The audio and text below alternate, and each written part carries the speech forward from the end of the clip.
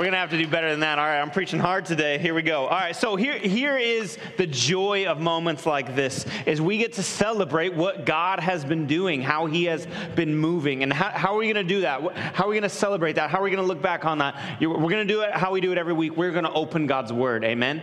Because God's word is what gives us hope. God's word is what gives us guidance. God's word is what reveals what he is like and what it looks like to follow after him. So if you have a Bible, open to 1 Corinthians chapter 1, and we're going to be looking at this passage where the Apostle Paul, who went around planting churches, he planted this church in Corinth, and then he's reminding them of the work that God has done. They start to get off track. They start to think pretty highly of themselves. And so he's drawing them back. So if you have a Bible, turn there. If not, we're going to put the verses on the screen so you can follow along. 1 Corinthians 1, verse 26. For consider your calling, brothers. Remember what it was like when you first came to Jesus. Remember what it was like when you were first brought in to fellowship with the church. Not many of you were wise according to worldly standards. Not many were powerful. Not many were of noble birth. Remember where you were at. You weren't impressive. Why do you think so highly of yourselves right now? But God chose what is foolish in the world to shame the wise. God chose what is weak in the world to shame the strong. God chose what is low and despised in the world, even things that are not, to bring to nothing things that are, so that no human being might boast in the presence of God. So that nobody would look around and say, man, look how amazing we are.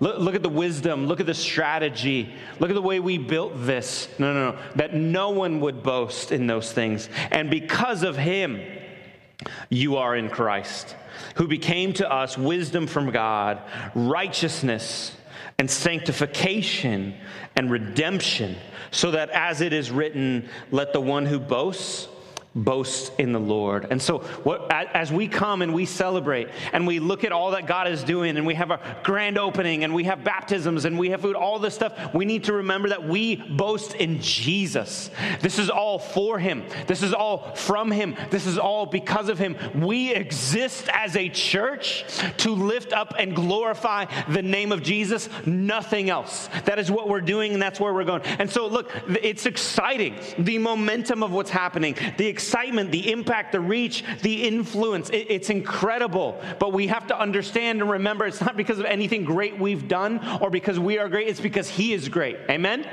It is not because we're innovative. It's because God is faithful. He constantly is calling the uncallable. He's constantly using the unusable. He's constantly loving the unlovable. And so we as a people, we celebrate and we boast in Jesus. That's why we're doing this party. That's why we're having this grand opening. That's why we're having this celebration, to boast in, celebrate, honor, glorify Jesus. And so if you know a little bit of our origin story, you know, how much this has all been Jesus, right? So let me walk you through. So a couple pictures that I think will be helpful. This was the week that we planted, right? And so the night before we planted, we were like, I feel like we should have signs. Do you feel like signs are a good idea? Let's have signs. And so how do you draw a circle? My wife literally took a lampshade off of a lamp in our apartment and was drawing circles. That's church planting 101. Everybody knows that, right? This is me the night before we planted. If you ever want to enhance your prayer life, try getting a kids printer to hook up for kids check-in. That is a moment right there. I was lead church planter / kids printer technician. Okay, and then you see in the back, see all those boxes and stuff like that. That's our kitchen in our 1-bedroom apartment because we were planting a church, but we didn't have anywhere to store anything. Where do you store all the stuff you need? You store it in the kitchen, right? That's where it is. Okay, so then our first ever service, here I am. Apparently I was 14 years old, all right?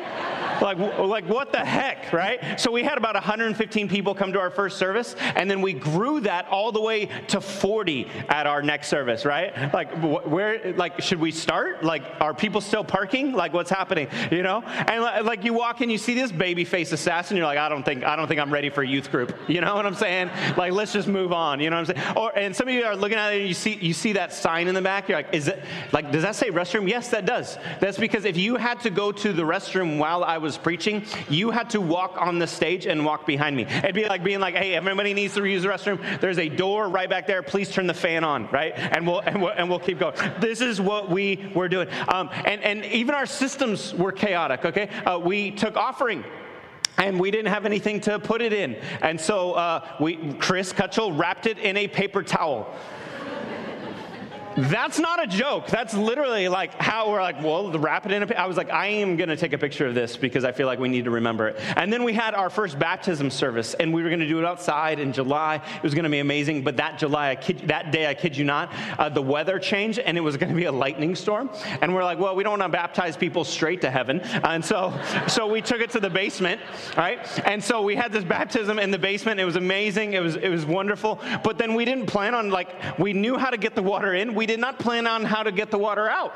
So that's Dave Gray, one of the people who planted with us, with a office trash can, scooping water out of our baptismal. We had no idea what we were doing.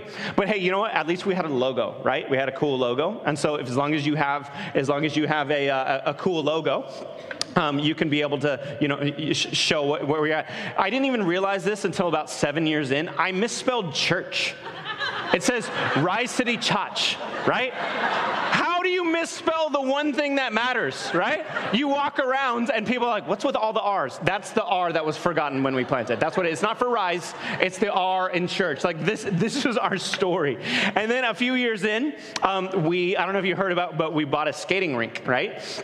And we got the keys on October 31st, Halloween, and we started walking. Me and my wife and our two kids, we just walked in, and I remember, I'll just randomly film things without any plan on showing. It's not because I'm trying to show anybody. I'm just like, this is a memory, and so I captured this memory. But I wanted to share this moment with you guys. So this is me and kind of walking around the building. Well, it is October 31st, 2018, and this is the day we bought a skating rink. Feels like that movie, We Bought a Zoo.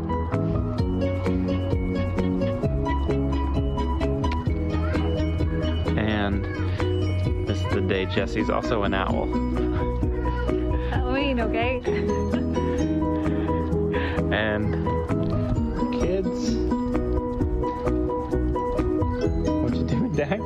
Climbing. Hey, what do you think of this place? It's cool. You want to have church here one day? Yeah. Okay. I found Nova, what do you think of this place? awesome. Good. I think it's awesome too. And the best part is it needs absolutely no work at all. We can just spray down some cleaner. This is our origin story. This is where we came from. Let me read a passage for you again. But God chose what is foolish in the world to shame the wise. Why? So that as it is written, let the one who boasts boast in the Lord. Now, what the impact that is being had. The influence, the growth, none of that is because of strategy. None of that is because of systems. None of that is because of personality. It's because Jesus rules and reigns in this city. And he promised he would build his church and the gates of hell would not stand against it. That's what this is a testimony of. We are a bunch of nobodies trying to tell everybody about somebody. That's who we are. That is what it means to be a church. And so we will boast in Jesus. But also, I need you to understand and know, this is not some accident. This is not some random happenstance. This is a group of people who have radically dedicated themselves to follow what God has for them. He has worked in us and he has worked through us, but there has been a deep level of intentionality of following after him. And so, again, part of that story was we started to gain some momentum, get some growth, reach some people, and we constantly were outgrowing spaces, doing multiple services in the evening and random spaces. And so we started to prepare ourselves, saying, okay, God, we feel like you're calling us to plant ourselves permanently here in this city. And so we started to raise money because we thought we were going to lease some kind of warehouse somewhere. We were looking at it to lease a 10,000 square foot warehouse. For context, this building is 30,000 square feet. And so we started looking, we couldn't find anything, we couldn't afford anything. And actually the owners of Skate World, the family that built this building, they were believers, they were Christians. And so they heard we were looking for a space, and so they reached out to us, and they were like, hey, you want to buy our skating rink? And we're like, we don't know. Like, we don't have money. Like, what are you talking about? And the very day that they approached me, a donor in our church approached me and said, hey, if you find something to buy, we'll give $1 million towards it. Yeah, that was my reaction, and I peed a little, right? I was like, holy smokes, like God is moving. And so we were casting this vision and this call, and in 2.5 years, we started saying, hey, why? What is the vision? What is the purpose? Why are we moving in this direction? And so we actually had a number of people in our church sit down, and we asked them, what would this bring? So this is 5 years ago that they shared this vision, and I want you to watch, and I want you to see this. I just see Rise being a big part of the Gresham community. I feel like we're going to continue to see, like Amy said, new faces and people we recognize around the city. And I see our church being a staple in this community for hope for people that are lost and broken, and just a place where life can be found again. Yeah, I think I would definitely say just being a prominent role in the community. So when people think of Gresham, they like it's synonymous with Rise. I think that intentionality is pretty big in seeing what it can look like at a small level. So it's really exciting to see like what is that going to look like when more people are continuing to saturate and to rise up and to really be involved in relationships with the people around them. Oh, I think we're going to outgrow our building in time. Yeah, I think it gives people a confidence that we're going to be there every week. It's not a question of, oh yeah, but they're just renting that space, so who knows where they're going to be. I think it would just create like a new environment that would be just fun and exciting, and especially for youth group, because right now it's where we're at is a blessing, but to have our own facility would be great, just because I think we can do more there and reach more people. We've already done so much in the past 2.5 years, and I'm excited to see in the next 2.5 years what we can do with what we have. A lot more chairs being put out from week to week. We're already doing so. I'd like to see the new building here in the future and just see ourselves established in a certain location where it shows that we're permanent and we're not going anywhere.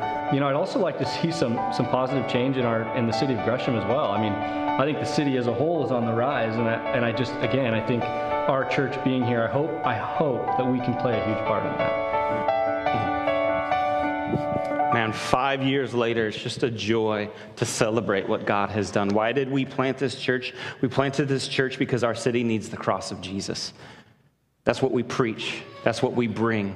Earlier in this letter, Paul says, the cross to those who are perishing, it's foolishness. It makes no sense. But to those who believe, it is the hope of God. And so this is why we preach the cross over and over and over. This is why we keep coming back to the person of Jesus. In our society and even in church culture, we honor things like how brilliant somebody is, how strategic, how much influence or power do they have, what is their societal status, okay? And there's two dangers to the gospel in our own lives. You know what the first one is? How highly we think of ourselves. We look at ourselves and we're like, look, compared to them, we kind of got it together. I'm smarter or better or richer or more civilized or more advanced, more progressive, more conservative. Our arrogance is a poison to our soul.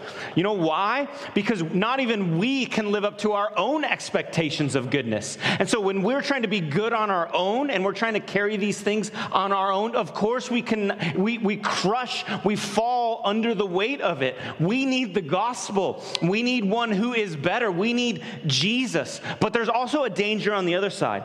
When we look down upon ourselves and we say, I'm not good enough. I'm not smart enough. I'm unlovable. I'm unwanted. I'm forgotten. I'm ignored. I'm unworthy. And let me tell you, the gospel is Jesus showing up and saying, I have something to say about this. And what I have to say on the cross is that you are worth dying for. That is your value. You are created in my image. You are my child. And so we come to the cross. The cross is the great equalizer because the ground is level at the cross. All of us, we need the gospel of Jesus. None of us are so good and so righteous and so holy that we are beyond the need of Jesus, but none of us are so wretched and so broken and so beat down and so sinful that we cannot be healed by the cross of Jesus. So this is why, as a church, we are all about Jesus. This is why we will preach with everything that we have. This is why we will declare with our lives, Jesus, Jesus, Jesus, Jesus. What does Paul say here? He says, and because of him, you are in Christ. Because of God, you are in Christ, who became to us wisdom from God. And then look at these three things: righteousness, sanctification, and redemption, so that as it is written, let the one who boasts, boast in the Lord. These words are vital to understanding the importance of the gospel. In Christ, you are righteous. You know what that means? It means that Jesus has fulfilled all the obligations of our relationship with God. He has held up the end that we could not hold up. And so we can be right with God. It says that he became sin so that he can give us his righteousness, the way that Jesus lived. How perfect he was, his glory. When the Father looks at us, if we are covered in the blood of the Lamb, that is what the Father sees. He sees his Son, dearly loved, holy, and righteous. But he also, in Jesus, we are being sanctified, which means more and more and more, we are made into the image of Jesus. We are becoming more and more like Jesus, more loving, more patient, more pure, more gracious, more forgiving. That the fruits of the Spirit can be on display in our lives, not because we're trying harder, but because we're surrendering our life to Jesus. Therefore, we can become more and more in his image. And then lastly, the word redeemed. That word means to be, the price has been paid. We were trapped in our sin. We were trapped in our brokenness, and we have been set free by Jesus. We've been set free from the penalty, the price of our sin, and we've been set free from the power of sin. In Christ, it no longer has control over you. It no longer has power over you. And ultimately, in eternity, guess what? We're set free from the presence of sin in his holiness and his goodness. Think of it this way. I was flying from Atlanta, Georgia, to Portland, and I was stopping in Dallas, and whenever I'm in a different city or state, I always want to experience the food and the culture. And so right before we got on the plane, there was this bomb looking Philly cheesesteak place, and I was like, that looks incredible. I want that in my belly, right? And so I ate it. And then about an hour into my flight to Dallas, I was like, I should not have put that in my belly. I do not feel wonderful right now. Start sweating, just getting warm, just this is not going to go well. And so I made it to Dallas, and then I got off the plane, walked around, drank some water, got some fresh air, and I was like, okay, I think I'm feeling better. I think I'm pretty good. And then got on the plane from Dallas to Portland. And about an hour into that flight, I was like, this is not going to go well, right? And immediately, I was like, I'm going to throw up. I need to get to the bathroom. So I say to the guy next to me, I was like, hey, man, I need to get by. And he sees my face. He sees the sweat. And he's like, oh, yeah, no problem. And then the guy next to him on the end has a laptop open. He does not understand the seriousness of the situation. He's like, okay, hang on. He's saving his Microsoft Word document, you know what I'm saying? He's like, hey, let me update Windows real quick. I'm like, bro, get out of the way. So finally he closes, I get past him, and I start running down the aisle. It's like a scene out of a movie. And the flight attendant, she sees me, and she just screams, get in there, right? She knows. Well, I get to about the third, fourth row, and I was like, this is coming up. This is not going to be well. But I have a good strategy. I'm going to cover my mouth. So it has a sprinkler effect. You know what I'm saying? I don't know what they paid for those first few rows, but it was not worth it. Let me tell you that much. And I'm just I'm throwing up all over the front of this plane. And she's holding the door open, literally shoving me in the bathroom. And then I continue to throw up in there. And I get done. And I finally am what just happened? You know what I'm saying? That feeling. And I was like, here was my only thought. I don't care. There is no way I am walking out of this bathroom before this plane lands. This is not happening. It was a complete and all my shame in that moment. You know what I'm saying? Where you're just what have the mess that I've made, the embarrassment, all this stuff. And so it's not like those bathrooms are equipped for cleanup, you know what I'm saying? A tissue, a thought of a tissue, the little Croy of toilet paper, is what they have in there. You're it's just literally melting as you're wiping stuff off. And so probably about 30, 40 minutes go by, and it's pretty clear this flight attendant needs me to get out. And so what I expect I'm going to walk into is I'm going to walk out to faces angry at me in a complete mess that I have to just sit in front of everybody, and I need to now clean up this mess that I've made. But what happens is I walk out, and this angel of a flight attendant, she has cleaned up the whole mess. She, in my shame, in this complete mess that I made, something that I couldn't clean up on my own, she came and she took care of it. See, this is the gospel. In our shame, we think, how can I make this right? How can I fix this? How can I just run and hide and no one sees me again? And yet Jesus, he comes along and he cleans up the mess. This is the beauty of, this is why we preach Jesus, is he's our only hope. And that flight attendant, she puts her arm around me and she just looks at me. She's like, "Are you okay, sweetie?" And I'm like, "I am so sorry. I am so embarrassed." And then she looks me in the eye, and I'll never forget what she says. She goes, "Would you eat a taco?" And I was like, "No, a Philly cheesesteak." She's like, "You ate the wrong thing before you get on a plane." This is why we preach Jesus, because Jesus is our only hope. 1 Corinthians 2, 1-2 says, "And I, when I came to you, brothers, did not come proclaiming to you the testimony of God with lofty speech or wisdom, for I decided to know nothing among you except Jesus Christ and him crucified." What we're doing here is not about lofty speech. It's not about eloquence. We are always only fully, clearly, exclusively about Jesus. This is what we're doing as a church. So Paul comes to Corinth, right? And he shows up and he plants for about a year and a half. And he's tent making to help pay for this during this process. And while he's tent making, he doesn't come as a philosopher. He doesn't come as a salesman. He comes as a witness to the glory of Jesus. "I decided to know nothing among you except Jesus Christ and him crucified." What do we need? Do we need to have our life together? Do we need to have all the right answers in our head? Do we need to be wiped clean? No, what we need is Jesus. And that's what our city needs. And so as a church, what are we doing? We are bringing Jesus. Mere intellectual persuasion does not save people, right? Fancy buildings and good music, it does not save people. Delicious coffee and dope swag and cupcakes and photo booths, like all the things that we love and we have fun with, that's not what saves people. What saves people, saving faith, is produced by the heart-changing power of the Holy Spirit as the gospel is proclaimed.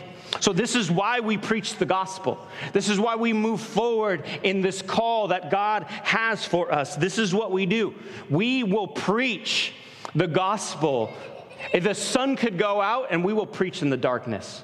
Every church around us could close down, and we will stay open.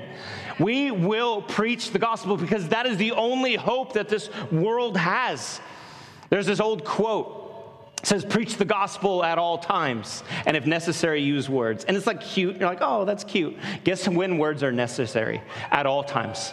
Because what is the gospel? It is good news of what Jesus has done. It's not some kind of good act that if you're good enough, if you live this way, if you're righteous enough, then you can be saved. No, the gospel is good news.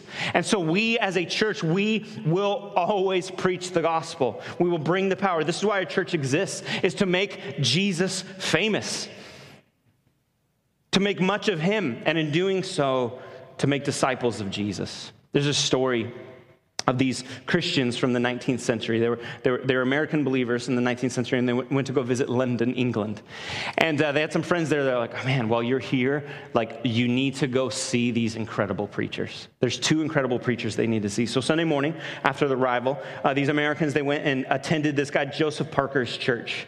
And they discovered his reputation of being this eloquent orator. He lived up to his reputation. Like, they were like, this is incredible. And so walking out, one of this group of friends declared, I do declare, it must be said that there is no doubt Joseph Parker is the greatest preacher that there ever was. We've never experienced anything like that. And so later that day, they wanted to actually go back to his church and hear him again. But their friends were like, no, like, there's another preacher we want you to hear. Like, go listen to him. And so those believers, they showed up and they went and listened to Charles Spurgeon. And they showed up to Metropolitan Tabernacle to hear where Spurgeon was preaching. And this group was not prepared for what they were going to hear. And so when they walked out, as they departed, one of them spoke up. He said, I do declare, it must be said, there is no doubt that Jesus Christ is the greatest Savior there ever was. We are not building a name for ourselves here. Like, this is not about a logo. This is not about a mission statement. This is not about a building. This is about the person of Jesus and the body of Jesus. And so we want to build on that, and we want to live on that, right? This is where we're going, and our world, it feels broken right now, doesn't it? These last 2 years, we did not expect to experience and walk through a global pandemic. Like, we kind of thought we were beyond that medically. No, we have all the things we need to prevent this kind of stuff, and we have been rocked by it. Right now, where are we at over these last few weeks? We are rattled as we enter into what may be the next great world war that we experienced, something that we ignorantly thought we had progressed beyond. Like that barbaric savagery of war, we've progressed beyond it, and now we're walking in it and experiencing it. You feel it. When you have conversations with people, they are beat down. They are exhausted. They are isolated. They're walking in fear, even in our own community. Listen, just a few weeks ago, there was a family, a dear family of our church, who 4 days in lost their little girl, little Annie Rao. 4 days after she was born. It's tragedy, and we grieve, and we mourn, and we pray. Even this weekend, there's a gal, the gal who owns and founded Country Coffee, Melanie. She tragically passed away this weekend. She has so much influence on so many people in this church and connection in this community. It's this heart-wrenching thing. Like what do you do in those moments in the face of death? In the face of grief, in the face of fear and confusion. See, what we need in the face of death, fear, grief, and confusion is not mere consolation. That's what we try to do. Hey, it's okay. Or there's a reason that this all happened. Or it's all going to be okay one day. We console people.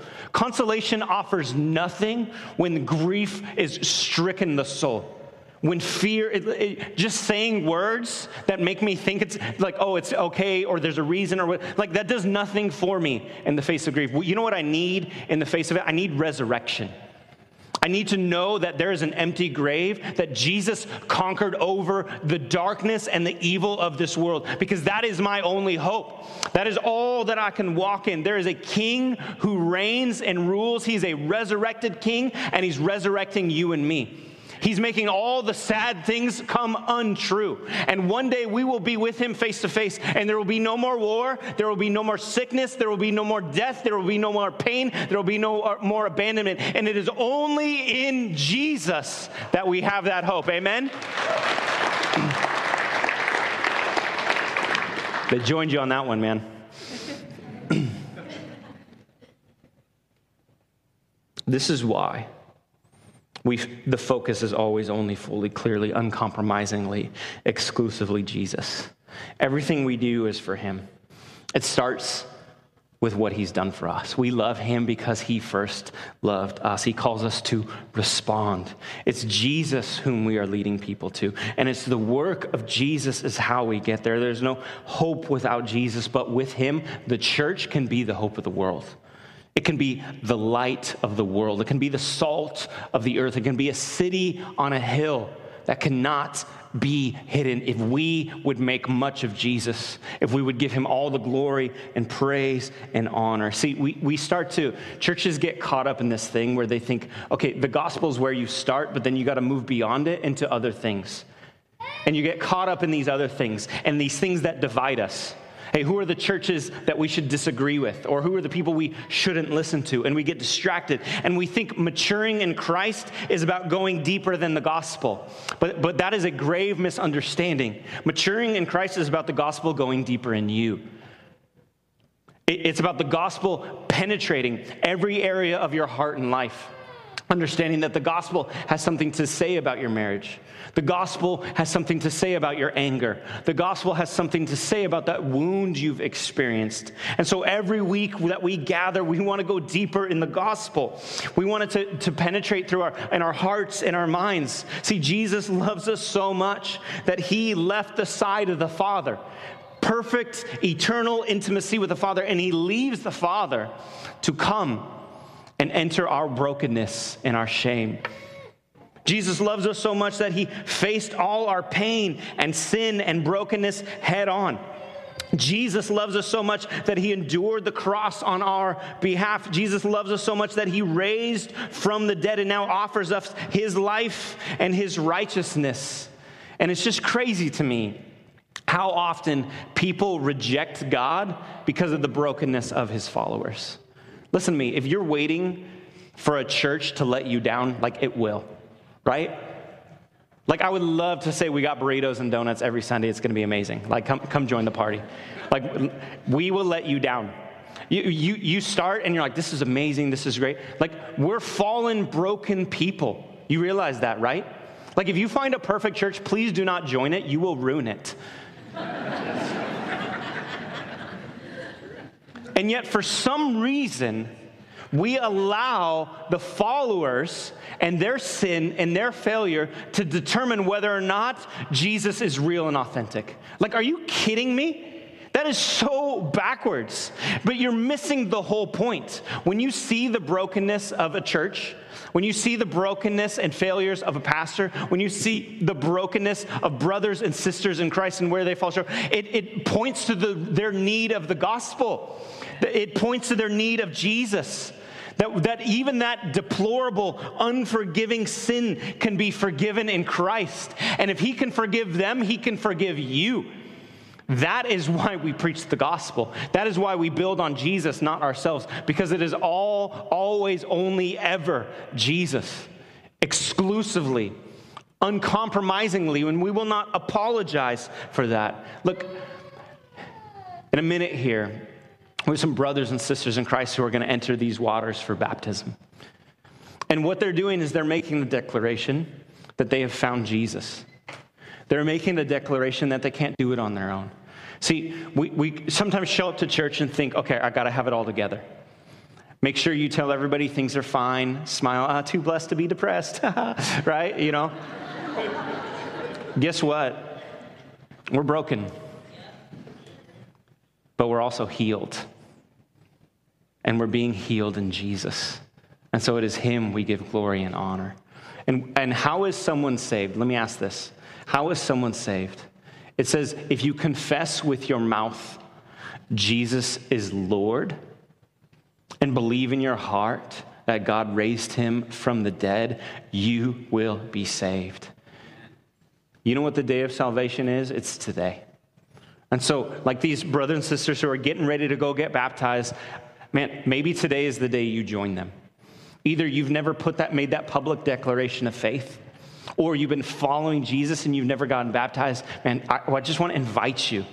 Even if you didn't prepare yourself, like go to the next steps area, right out those doors. And we would love to walk with you. We can prepare you. We have clothes for you.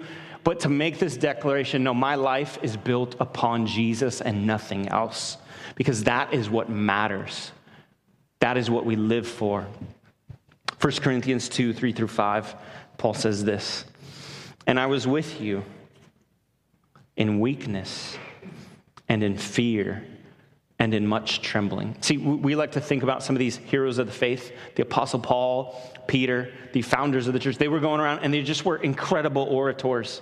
And they were courageous and they were fearless. And that's why the church grew. He's saying, no, like I was weak.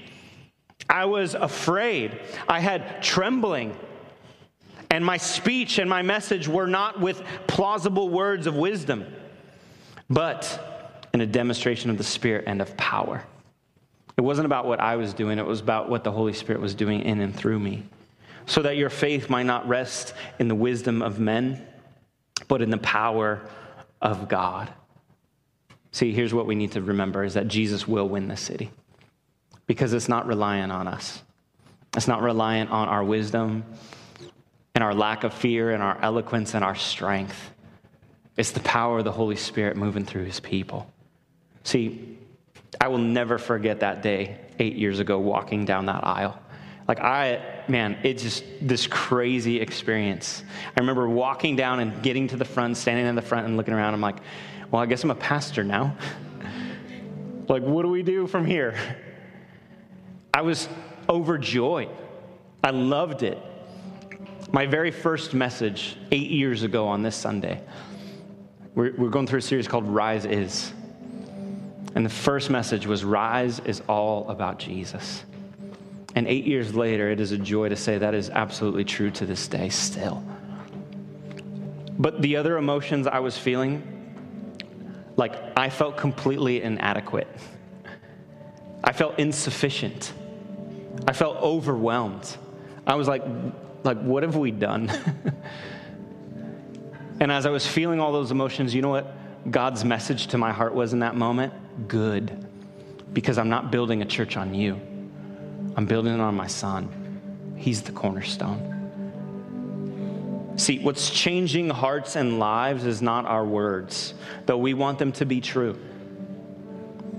It's not our music, though we want it to be beautiful and celebratory. It's not our welcoming spirit or our engaging conversation. It's not our outreach strategy or leadership development systems. What's moving hearts and transforming lives in the city is the Holy Spirit's work in and through his people. That's what we're experiencing. That's what we're seeing.